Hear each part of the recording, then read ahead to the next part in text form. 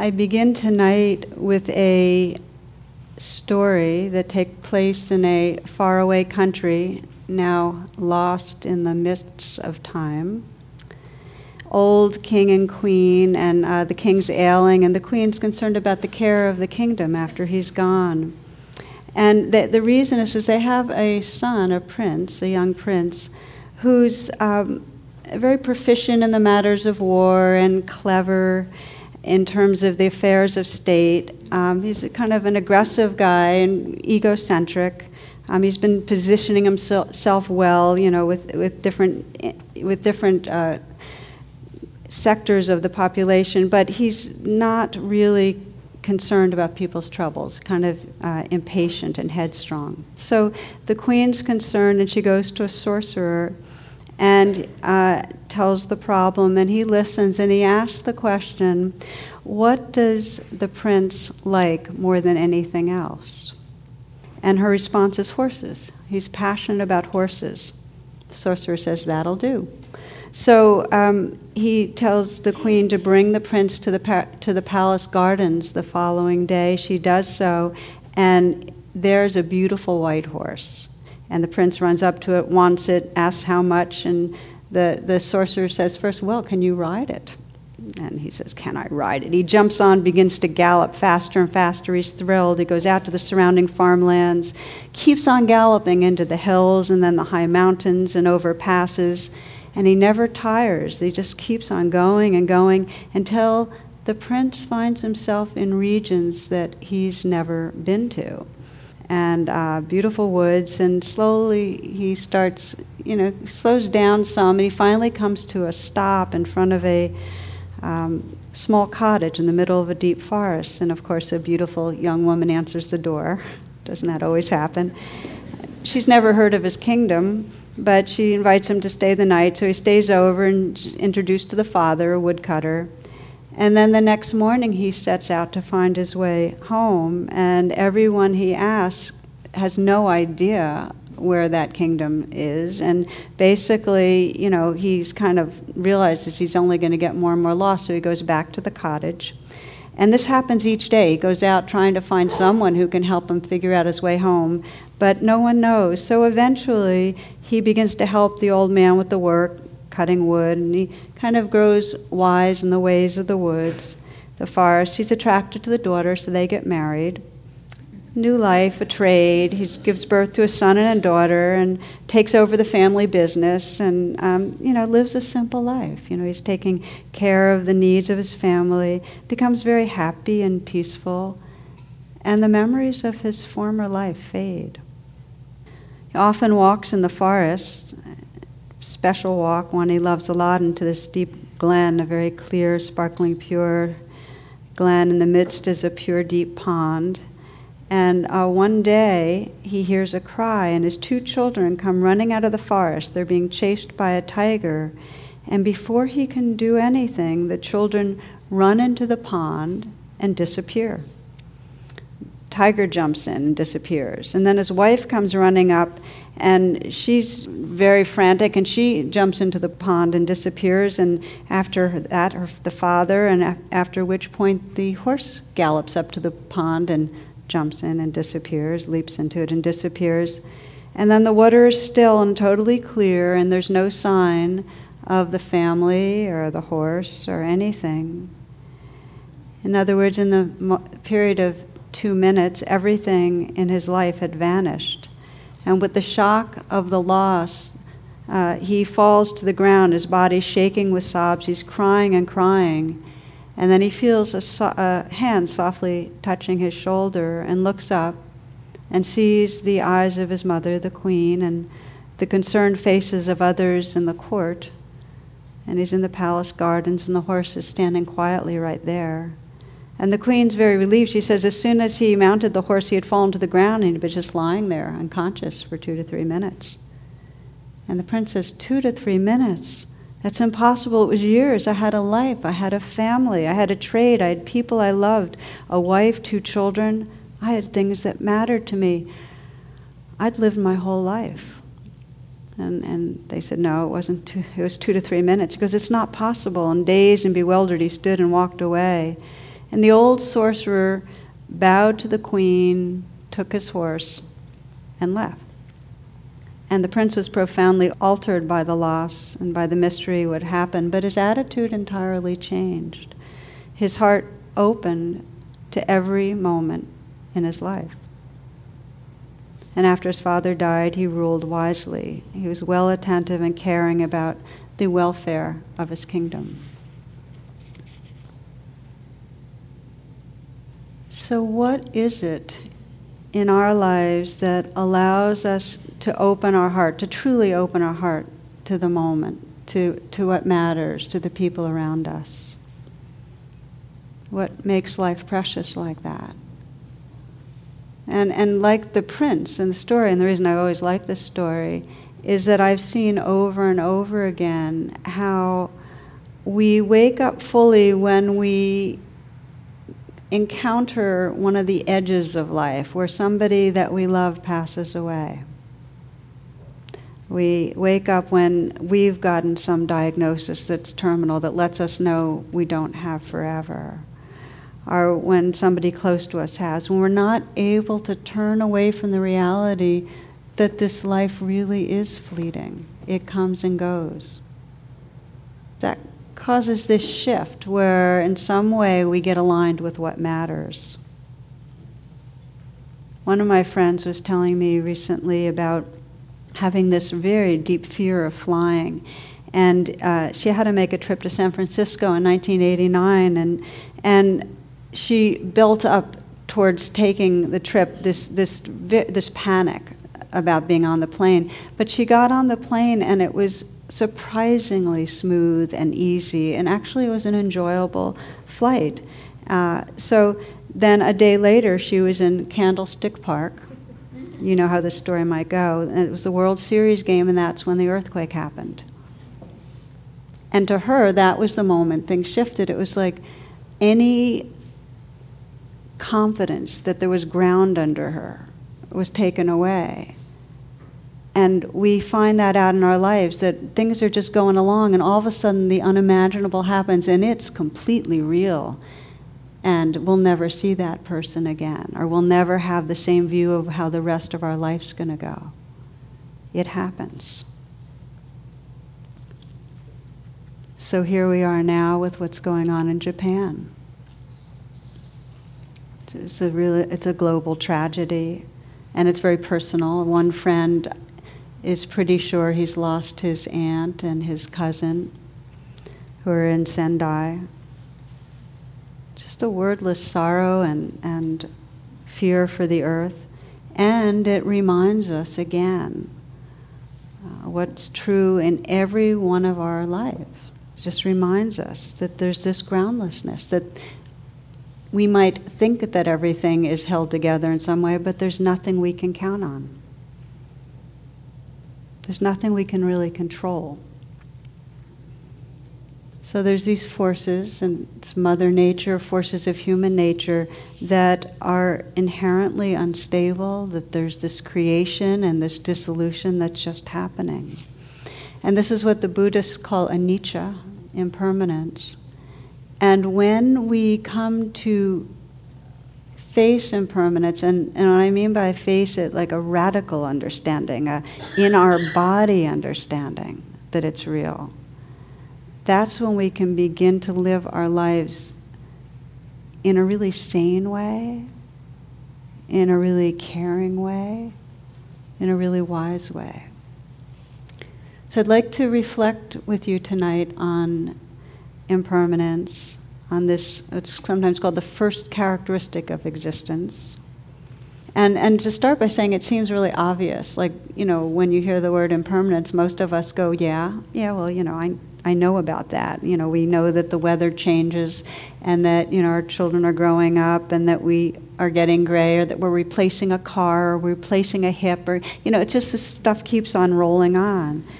And so it's like it's really obvious, and sometimes it's most obvious if we really look at ourselves through our lifetime. And, I can look back at some of the attitudes or views or ideas I had about things and be amazed, Or we just look at our bodies changing, or just the way our whole perspective is.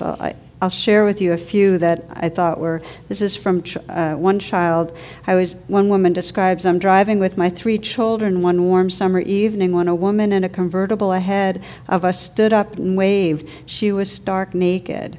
As I was reeling from the shock, I heard my 5-year-old shout from the back seat, "Mom, that lady isn't wearing a seatbelt."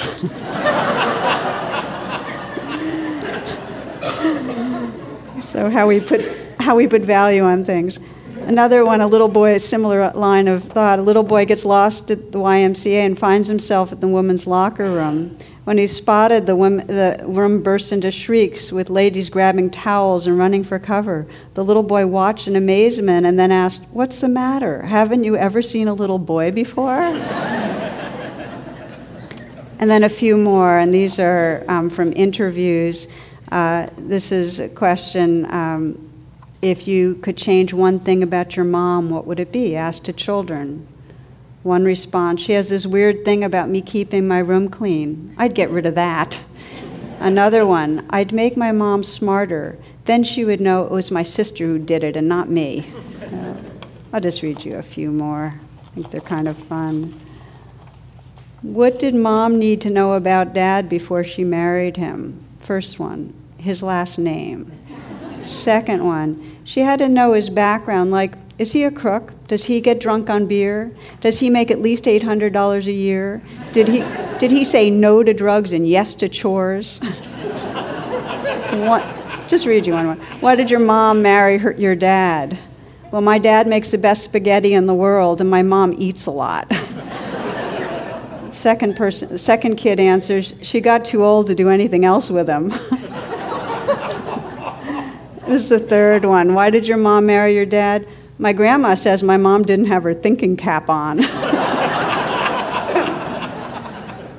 wanted to bring children in because, in a way, we see change the fastest and the clearest, and it's most obvious there. This is Dean Inge. He says, when our first parents were driven out of paradise, Adam is believed to have remarked to Eve, "My dear, we live in an age of transition." And don't we always feel like it's that way? Like on some level it feels very much like we're in the midst of really fast changing times. But still, we don't actually get impermanence. In the Bhagavad Gita, place where Arjuna is talking with Lord Krishna, he says, "What's the most amazing thing you've seen created on this earth?" And the response, "The most amazing thing is that human beings can see people all around them, aging and dying, and think it won't happen to them." There's 2 ways that we block it out on some level. One of the ways, it being death and change, real change, we make it not real. We pull away into a kind of virtual reality. And the second way is we make it bad. We in some way push it away with our thinking something's wrong. Most people I know on some level take aging as an insult. Do you know what I mean by that? That on some level it feels offensive and embarrassing. And sickness feels embarrassing, and death too. It's like it's really not supposed to happen. Oscar Wilde, on his deathbed, was drifting in and out of consciousness. Once, when he opened his eyes, he was heard to murmur, "This wallpaper's killing me. One of us has to go."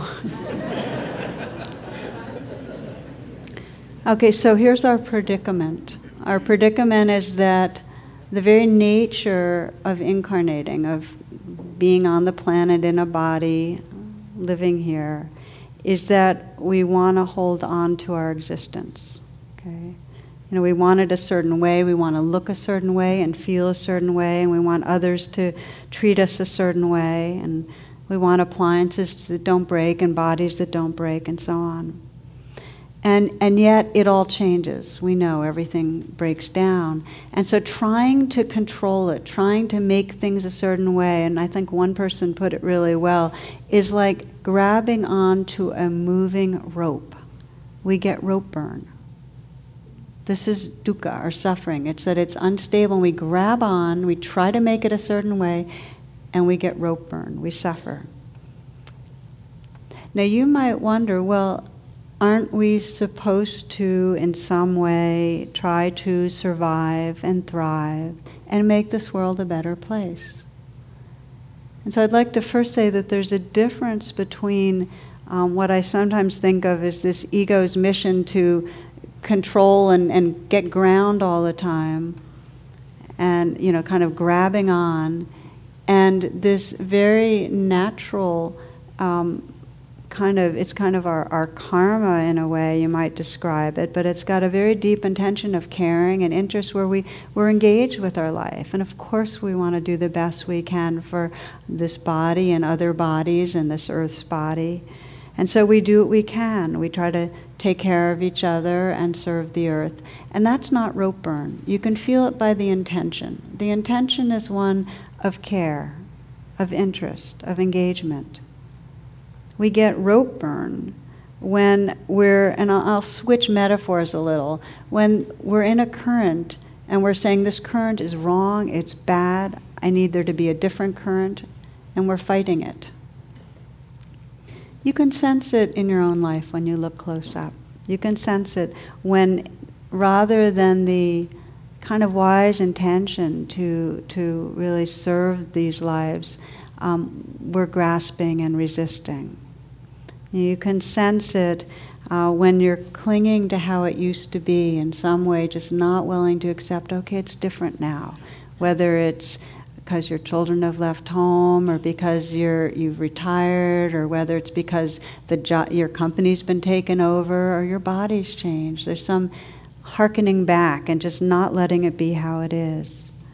You can sense it when there's a kind of a grasping onto power or authority, like not willing to share the reins, so to speak. Or you can sense it when there's a having to have things different. It's this fear of mistakes. Again, this is all this ego mission to secure ground. It's like on some level we're armoring ourselves. And the flag of it is the way we know that we're in some way fighting impermanence, fighting the current. The flag is our body gets tense. When we're fighting the flow of what's going on, our bodies get tense and rigidify in order to push away what naturally needs to keep moving and changing. The other flag is that our minds leave the present moment, which is alive, in flux, wild, changing, and go off into a virtual reality. It's kind of our control tower. We leave our body, which is where nature's playing out, and go to a kind of virtual place where we can kind of try to keep controlling things, and it creates a very static world. So when there's incessant thinking, we're trying to control the currents. We're trying to reestablish a sense of I'm here, I matter, I'm in charge. There's a little cartoon. Descartes goes into a bar and he's drinking a beer and he finishes it and the bartender says, "Want another?" And Descartes says, "I think not," and he disappears. The big flag of fighting impermanence, fighting this natural changing flow of experience, is a kind of judging. And the word that you'll catch it with is should.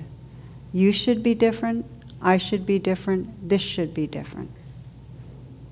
I really invite you to check it out when the word should is there. In a way, should is saying that how reality is not okay.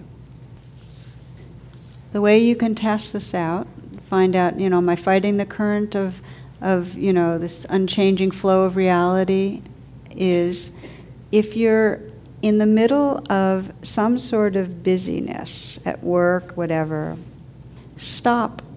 Try to get yourself to randomly stop. Just pause for a moment. Just stop. And then check your throat, your heart, and your belly. And just sense what it's like. Just check in. And just notice if there's anxiety there. What we tend to do when we're running away from the present moment, and when we're trying to control things, we stay real busy. And underneath that is anxiety. There's some fear that if we just stop, we will disappear, like Descartes. The world will go out of control. The currents that are carrying us to demise will take over. In other words, we need to keep that ego in there to control it and hold on to ground, or everything will go crazy. So check it out. Just stop in the middle of activity and sense what's really going on right now in my body and in my heart.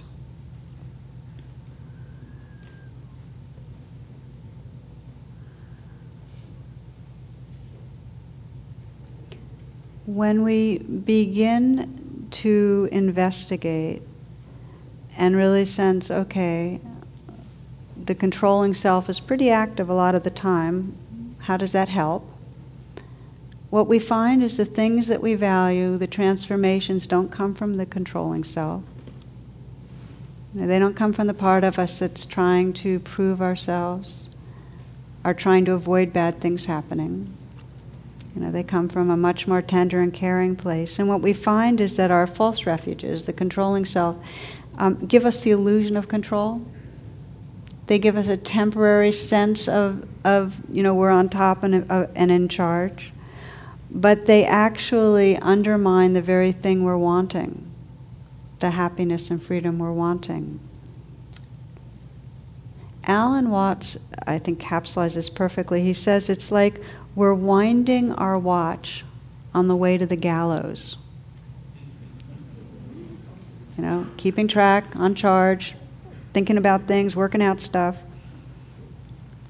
John O'Donohue describes this suffering in a kind of interesting way when we manage our experience, when we stay inside the familiar cocoon of plans and worries and trying to use our judgments and our busyness to stay on top, to avoid the currents. He says that our wild and mysterious existence gets reduced to cookie-cutter days, patterns that seem static. So we're cut off from our spontaneity, from our aliveness, from mystery. And I think this is a compelling expression of what happens, that if we're really caught in controlling, if we're not willing to enter the currents and open to the currents of our life, we're so busy trying to manage them and make sure the self comes up on top and others cooperate the way we want it to be. When we're so busy with that, there's something that happens that our days become very patterned and we do lose contact with aliveness. So that's somewhat of the kind of we're taking flight, we're freezing, but there's also another level of suffering I want to mention when we avoid impermanence and we try to control things. And you can see it on a global level, that we're violating natural rhythms. So any time that we violate the natural rhythms of what's happening by grasping, trying to get more that's mine, more consuming, we deplete the Earth's resources. We endanger planetary life. This avoidance of just what is, this kind of hold on and get more for me. We can't support this level of comfort that we live in. We're trying to buffer ourselves from our mortality by getting more and more comfortable, more and more secure, and we can't support it on planet Earth. So we endanger life on the planet by our grasping, and we also, by avoiding mortality, there's something, and I've read this from many different authors in this death denial, is that in order to avoid death, you become the sacrifice. In earlier societies, there were live sacrifices. If I can sacrifice your body, then my body's not going to have to go. Well, now we do it through mass-scale global violence of war. If we can put down another, we become bigger, more powerful, avoiding our own death. And so how do we do it? We subjugate others, and it's happened through history. Males become more sure of they hold their ground, more sure of their position by subjugating females through the history of the planet in different places. And then it happens, racial minorities, the majority puts down the minority. Those outside mainstream sexual orientation. Those with different religious beliefs. Again, these are ways we try to gain ground. And they go in a very deep way to trying to avoid mortality, avoid what's out of control and wild. We can mostly see it in an individual way, that when we're taking false refuge, when we're trying to grasp onto things and avoid things, in those moments we can't feel loving. In those moments we can't feel connected with each other. You know it if you've been caught in an addiction. When you're chasing after whatever the substance is, in those moments there's no real sense of belonging. There's no presence. You know it when you're in a conflict and you're really angry, no matter how righteous it is. There's no peace, there's no belonging. So the Buddha and most every spiritual teacher I've studied in some way or other talks about a radical alternative to the ways we try to gain ground. Our habitual ego's way of gaining ground doesn't work. And this radical alternative is to recognize and open to the changing flow of what's right here. To really come home into reality. And that reality is both the most immediate reality of moment to moment, this aliveness that's right here, that we run from over and over again, but come back. And then in what's called comprehensive mindfulness, opening to the reality that these lives come and go. That every one of us is going to die and is going to lose everything that we hold tightly to open to that, to recognize that.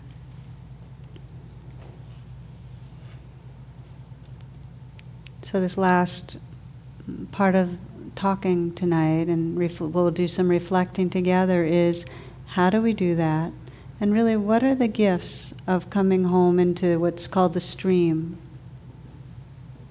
which is really this radical presence that's right here. Suzuki Roshi says renunciation, that means letting go of ground, letting go of what we're holding on to, does not consist of giving up the things of this world, but in accepting that they go away. Okay, so this is like a kind of a tip. That even though our habit is to hold on to ground, to our power and to our position and to the impression we make on others and to the body that we don't want to get old, you don't have to let go of anything in the sense of give it up.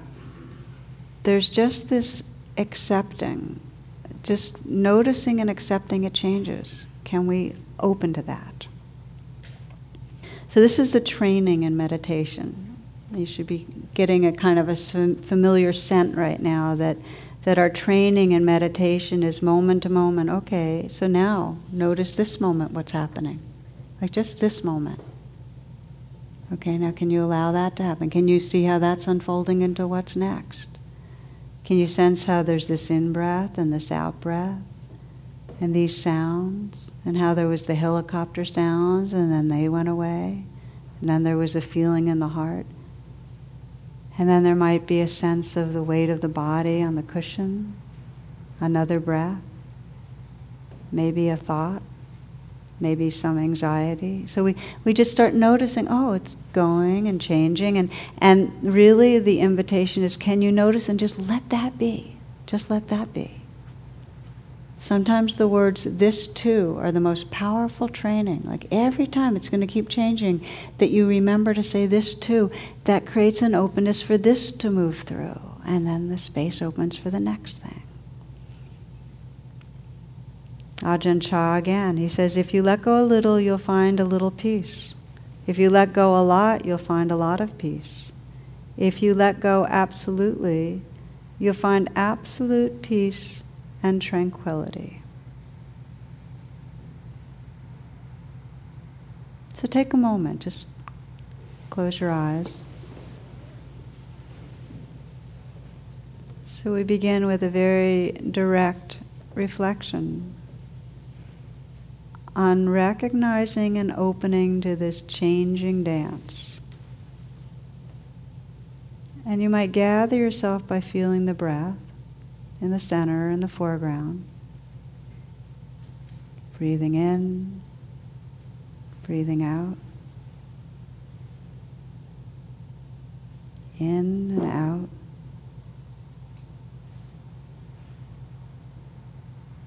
And yet let the senses be awake so that you can be aware of the sounds. Just listening with your whole awareness.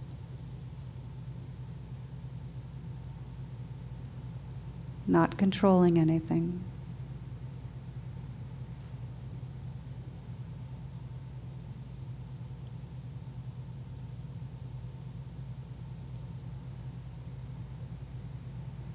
Noticing the arising, the passing,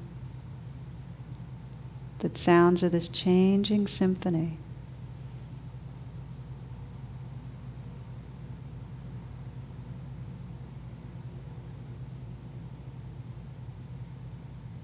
And with the same receptivity that you listen to sound, see if you can listen to and receive the sensations in the body.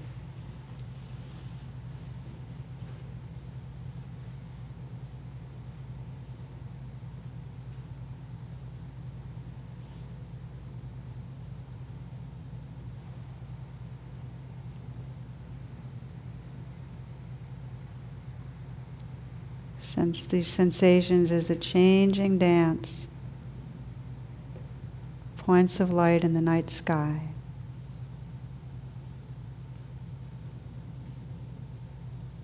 Is anything holding still?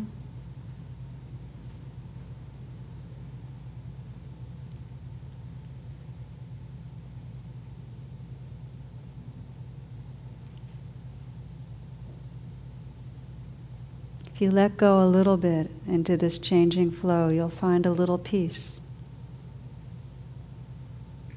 If you let go a lot, you'll find a lot of peace. If you let go absolutely, you'll find absolute peace and tranquility.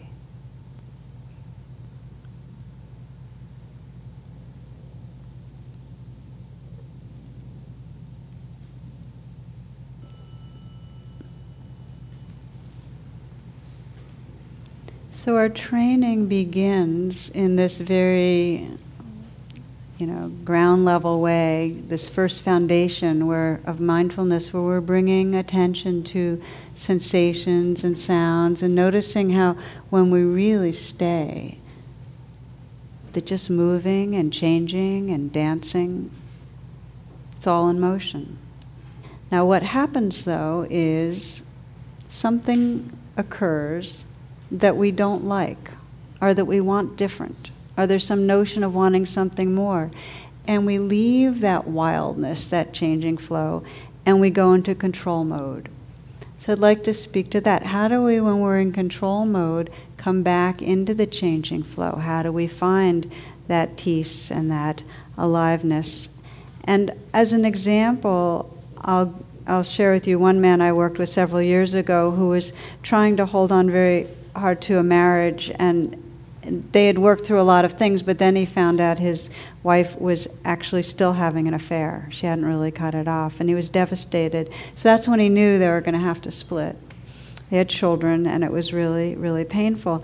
And he kept trying to trying to move towards, take the steps he needed to take, but his mind kept going into the virtual reality of how bad she was, of course. That was his first line of she just fixated on her badness, how she should be different, and how this should not be happening.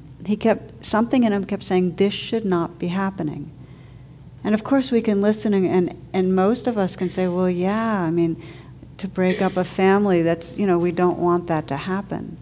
But the should had him get stuck. He could not take the steps he needed to take. He kept thinking it should be different. And so he told me, he said, Tara, I know this is causing me more suffering, but that's just what my mind is doing. So we explored how could he let impermanence be his teacher, and what I encouraged him to do was not to fight his thoughts, just to intend to notice them, but to ask himself, underneath should be different, what's going on? Underneath should be different. And I say this to all of you because for so many of us, we are in some way opposing how reality is. This person should be different, I should be different, life should be different. And I really invite you to check out the should and what happens with that, because that is like putting up this kind of a dam and trying, when the tsunami's coming, that we're just arguing with reality. And for this man, and he liked that term, arguing with reality, he started checking it out, and every time he would pause and hear him saying, she should be different, this shouldn't be happening, he'd check in, and what he'd find under that were layers, and one layer was incredible anger. So that's the first way that we argue with reality, is we're angry at it for being the way it is. But when he then let the energy of the anger be there, underneath that was deep grief. And if he could keep on pausing and under should be different, which is trying to in some way put up a wall against reality, sense what the living experience was in him, he would find this very the enormity of the grief. And when he could open to the grief, when he could really mourn the relationship, he actually became empowered. And this is the point here, that we have no power if we're arguing with reality.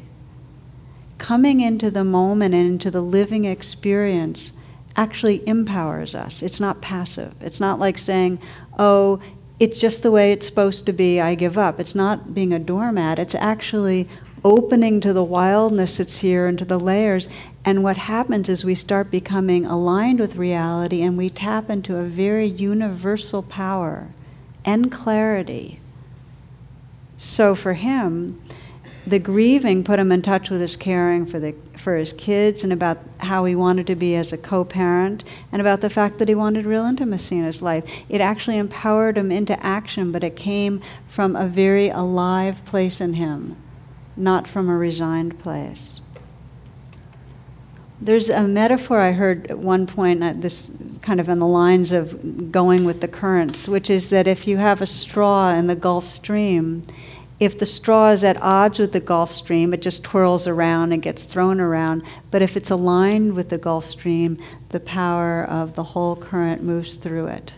And I think of it that way with coming into impermanence, that if we are fighting how it is, fighting what's going on with our bodies, fighting with how we're losing our memory, fighting with how someone's not cooperating with us, or fighting with how they're not, what they're doing to themselves, we're kind of misaligned and we lose our power.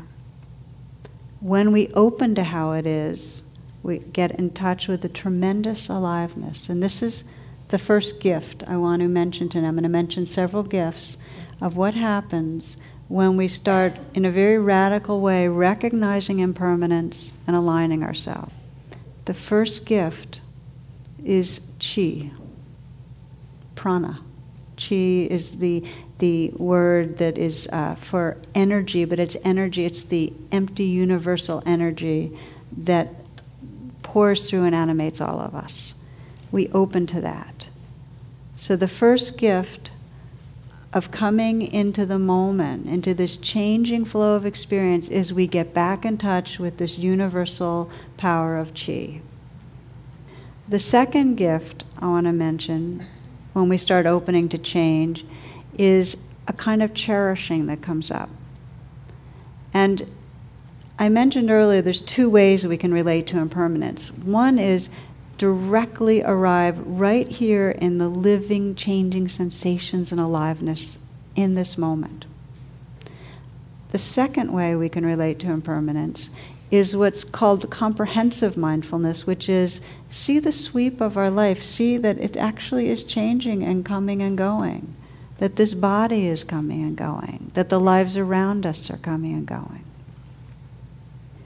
This latter awareness of impermanence is described beautifully again, Ajahn Chah, who, for those that haven't heard of him, passed away some years ago. He's a Thai monastic, wonderful teacher, and he really had a lot of influence over many of the Western Vipassana teachers.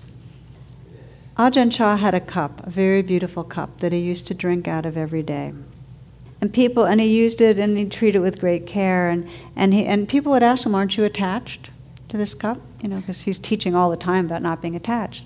And here's what he said. He said, "No, every day I imagine this cup shattered, millions of pieces shattered. And then I simply value, in this moment, it's here." Do you understand? That the true cherishing comes from a very profound insight into reality. That if you can be with any part of your life and get that it is just fleeting, it's just here for right now, you will arrive with it with a profoundly tender, awake heart. I remember hearing about one woman who had cancer. She had a young child, and she was told she had a year to live. And of course, you can imagine the anguish that would come with that, being a young mother with a young child. And her mantra became, "I have no time to rush." Impermanence, the truth, because impermanence is true, puts our values right in order.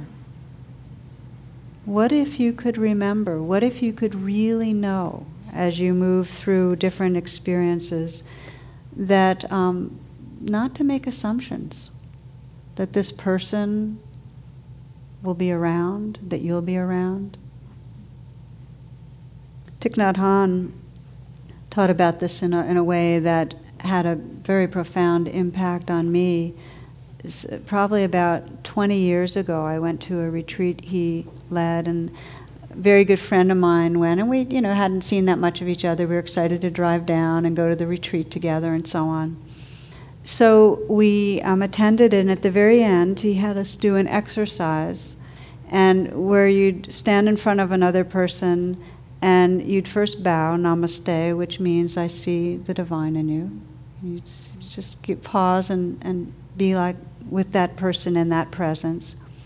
And then there were 3 reflections, and the reflections were, I'm going to die, and you're going to die, and we have just these moments together. So I did this meditation with my friend, and it had been lovely driving down, and it had been lovely having her there, but it was in those moments. And the reason I'm sharing this with you is because it was such a wake-up to me of how much I wasn't there. It was in those moments that I realized, wow, I really am going to die, and she's going to die, and here we are. And my heart just broke open. It was like the dearness of this being. So I use that reflection a lot.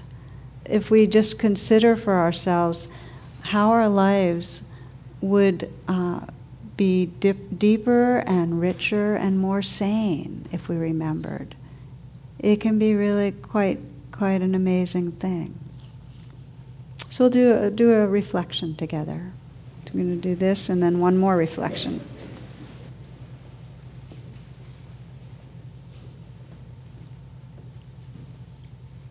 So as before, just arriving with this sense of the changing world within and around you.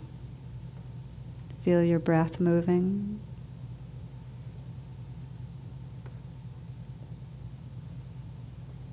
And feel the sensations in your body.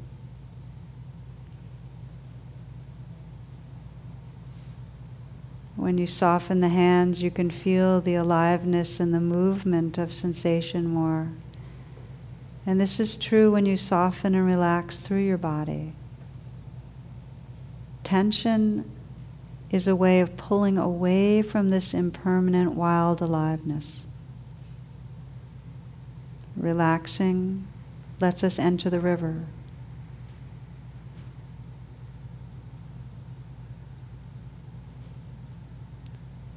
I'd like to invite you to call to mind one person that you care about in your life. Somebody you see regularly enough.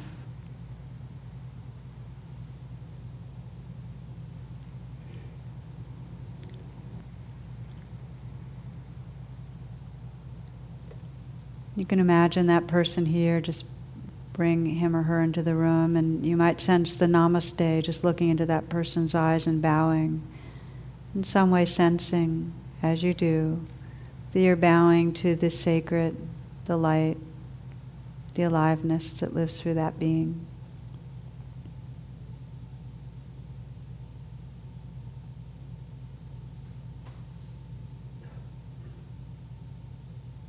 Imagine holding that person, hugging and being hugged. And this reflection as you breathe in and out, knowing that this body, mind you call self is temporary. I'm going to die.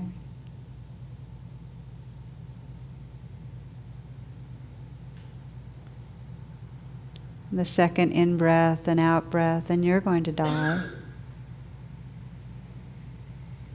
Knowing that this being is a fleeting expression of the sacred, this body-mind. And the third breath, and we have just these moments. And as you reflect on that, to feel the bond, the love, the care that's here.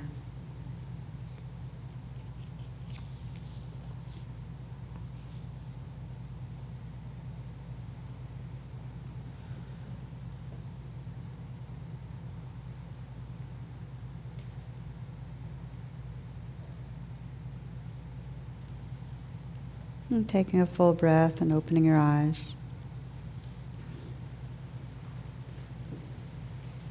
Talking tonight about the gifts of opening to impermanence, to that radical impermanence moment to moment, to the bigger sweeps of sensing the beings that come and go.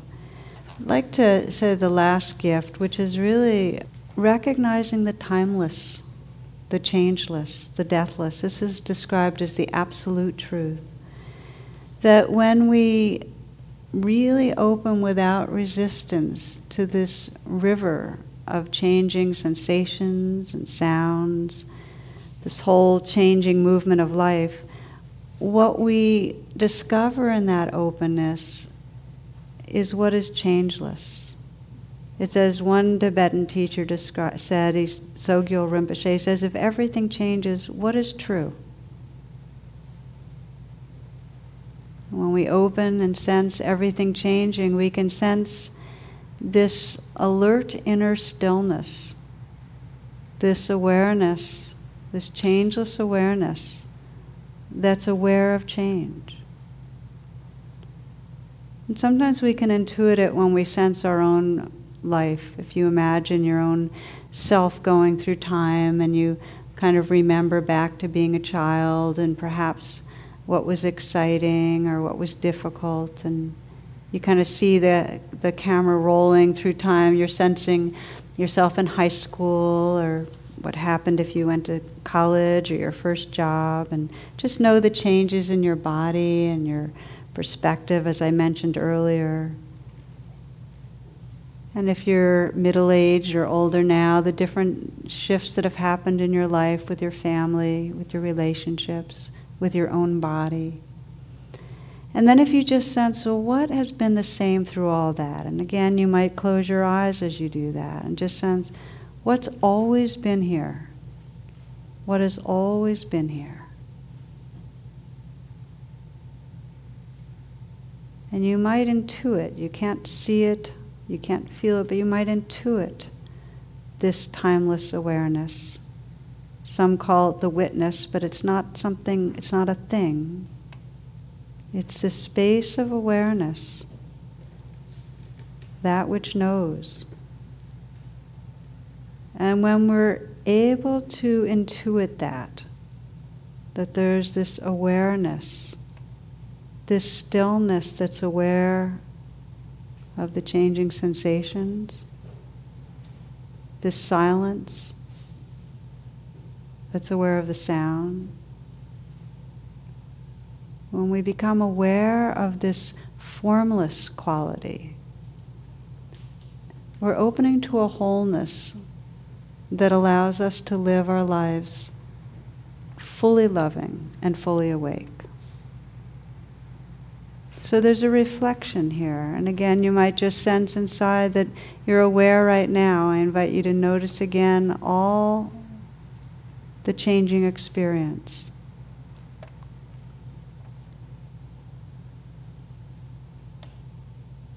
The sounds that are close in, the more distant sounds.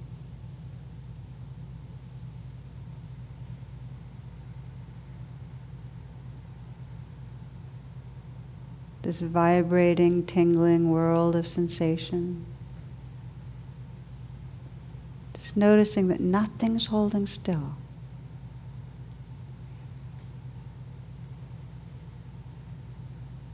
Completely letting be, no resistance. And in that letting be, sensing that beingness, that vast space of presence that everything's happening in.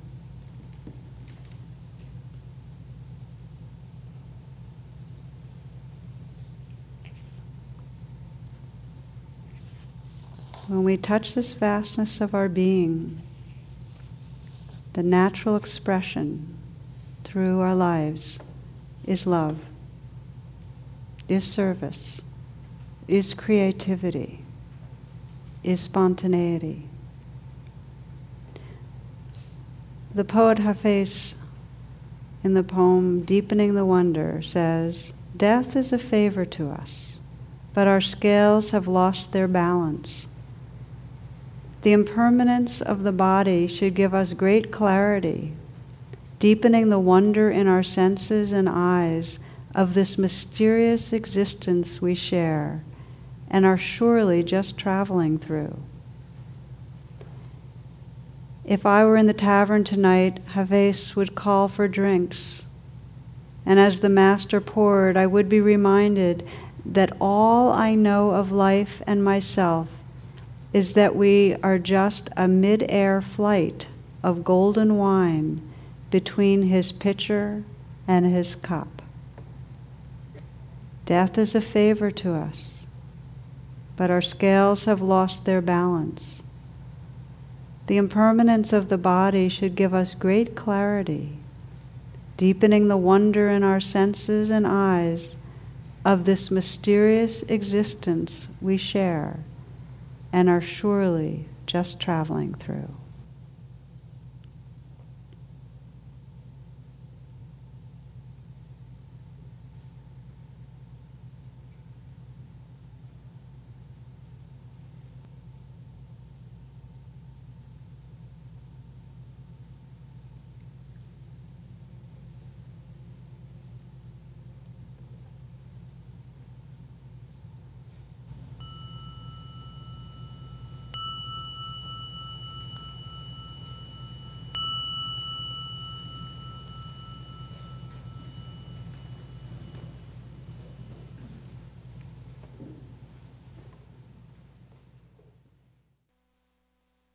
The talk you just listened to has been freely offered. If you'd like to make a donation, learn more about my schedule, or about programs offered by the Insight Meditation Community of Washington, please visit either my website, which is tarabrach.com, or IMCW's site, which is imcw.org. Thank you very much.